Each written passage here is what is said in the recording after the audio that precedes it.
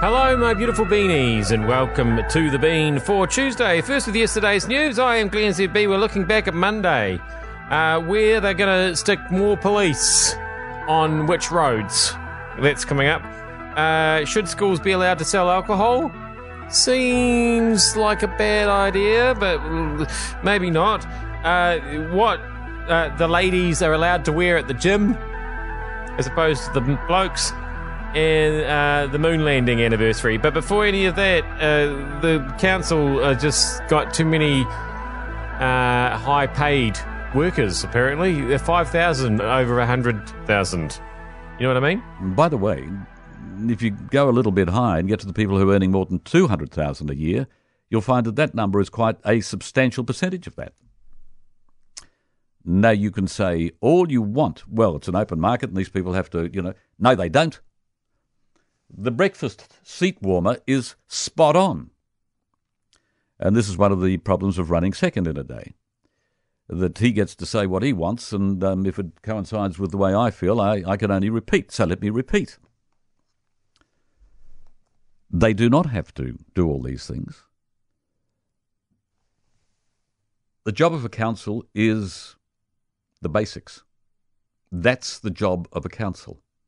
When you introduce the creators into the scene, that's when the absurdities set in. That's when the programs start.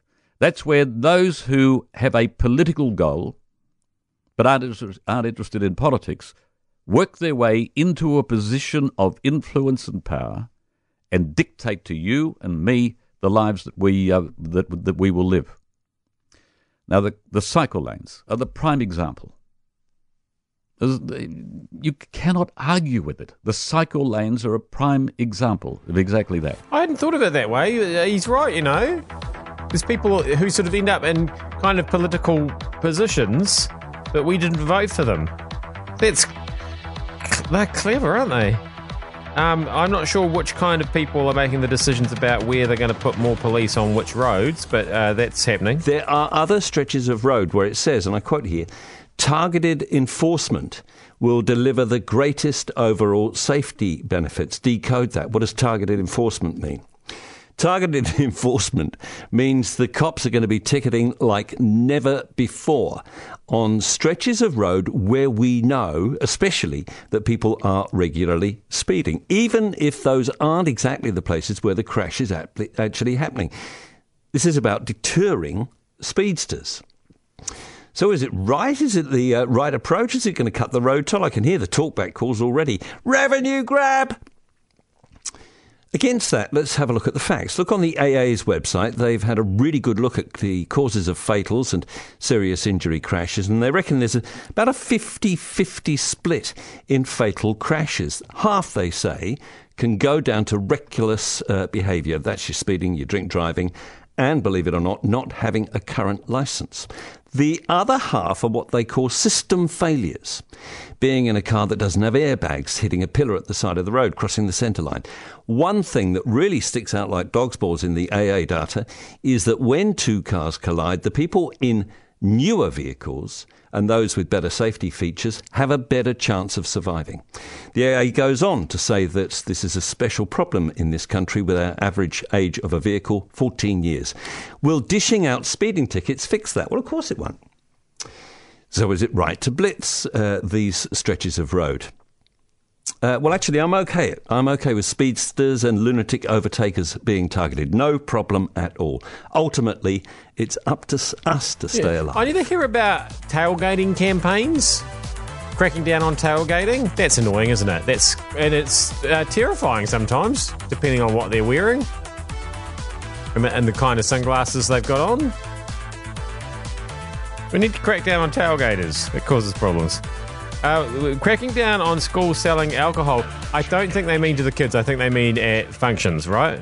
So can you explain why the DHB was against the school serving some alcohol at this event? So we recognise that they've got the right to fundraise. Lots of schools need to. And I think a food and music festival is a terrific idea. And for people, and if you're listening to this, we'd encourage you to go because you'll have a great time. But what you don't need to do is sell alcohol in a playground of a school on a school afternoon. You've got to draw the line somewhere, and I'm really proud that my DHB has taken a stand and said this is not okay. This is not the way to fundraise in a school. Why is it not okay? Because what we know, Larry, is we have huge rates of alcohol-related harm in Hawke's Bay and across the country. We know that that's related to childhood exposure to adults drinking, particularly the amount and the number of times they see that. Ahuriri, as a suburb, has the highest number of alcohol outlets per capita in all of Hawke's Bay. So what it does, Larry, is it normalises it. If you can sell alcohol in a playground of a school on a school afternoon, where can't you sell it? That's not who we are. We say, actually, we have rules around this stuff. And we do that because we want to protect children from indirect harms of alcohol, and you have to draw a line. 12 years, though, Russell. 12 years, no issues. Well, I mean, there is an issue here. I mean, if you are a parent, you need to drink. That's just... So expecting parents to go somewhere and not drink is completely unrealistic. If you have any kind of child in your life, you're going to need a stiff drink. It's just science. Now, we've got a sexist gym dress code situation, apparently.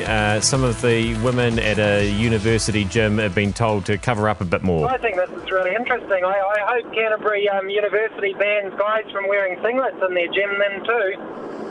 Well, I believe that they are also not allowed to expose their midriff.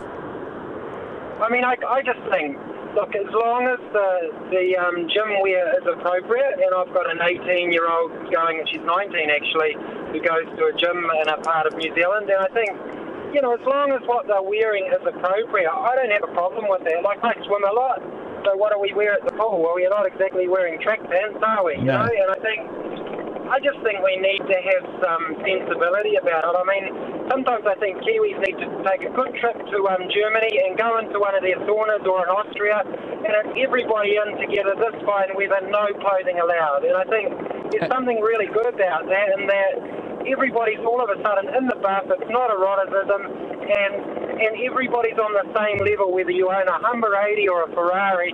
All of a sudden, you're just people. And I think sometimes we get the whole body thing out of whack. I mean, I think there's a time and a place for correct clothing, absolutely. And I think we do need to be careful about modesty in the right place at the right time, absolutely. But I just think, like, we just go a bit silly, don't we? Yeah. Well, do you think actually that level of acceptance has actually changed over time? And Deborah did mention one thing, that if you go to the streets now, onto the street, exercise gear is basically worn by women pretty much, 24 hours a day, 7 days a week. You know, they're in their active wear. Yeah, I'm not happy about it. I'm not happy about the cyclists, those middle-aged men, the sweaty cyclists in the cafes in their lycra. Either that's really disgusting. And also, there's a guy at the gym I go to. I go to a Saturday morning class. He goes for a run. He always comes back without his shirt on. Why do people take their shirts off? There's no need. Stop it. Is this going a bit prudish, this podcast? Also, are we going a bit conspiracy theory with the moon landing stuff? A video has been made of the moon, and it involves all the footage they've got of the moon and of the orbiters that go round and round filming the moon, which is stunning. And they have made a video. And on this video, you're not going to believe this. This is going to actually knock you out. On this video, you can see the lunar module.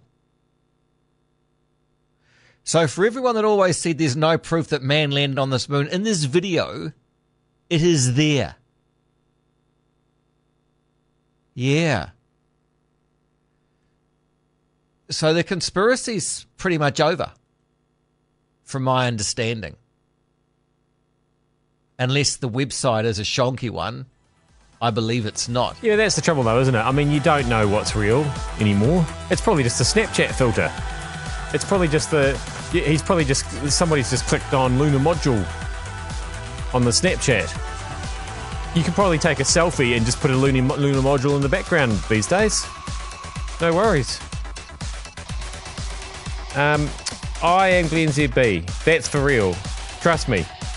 That has been News Talk ZB. I'll be back with more realness for you tomorrow. See you then.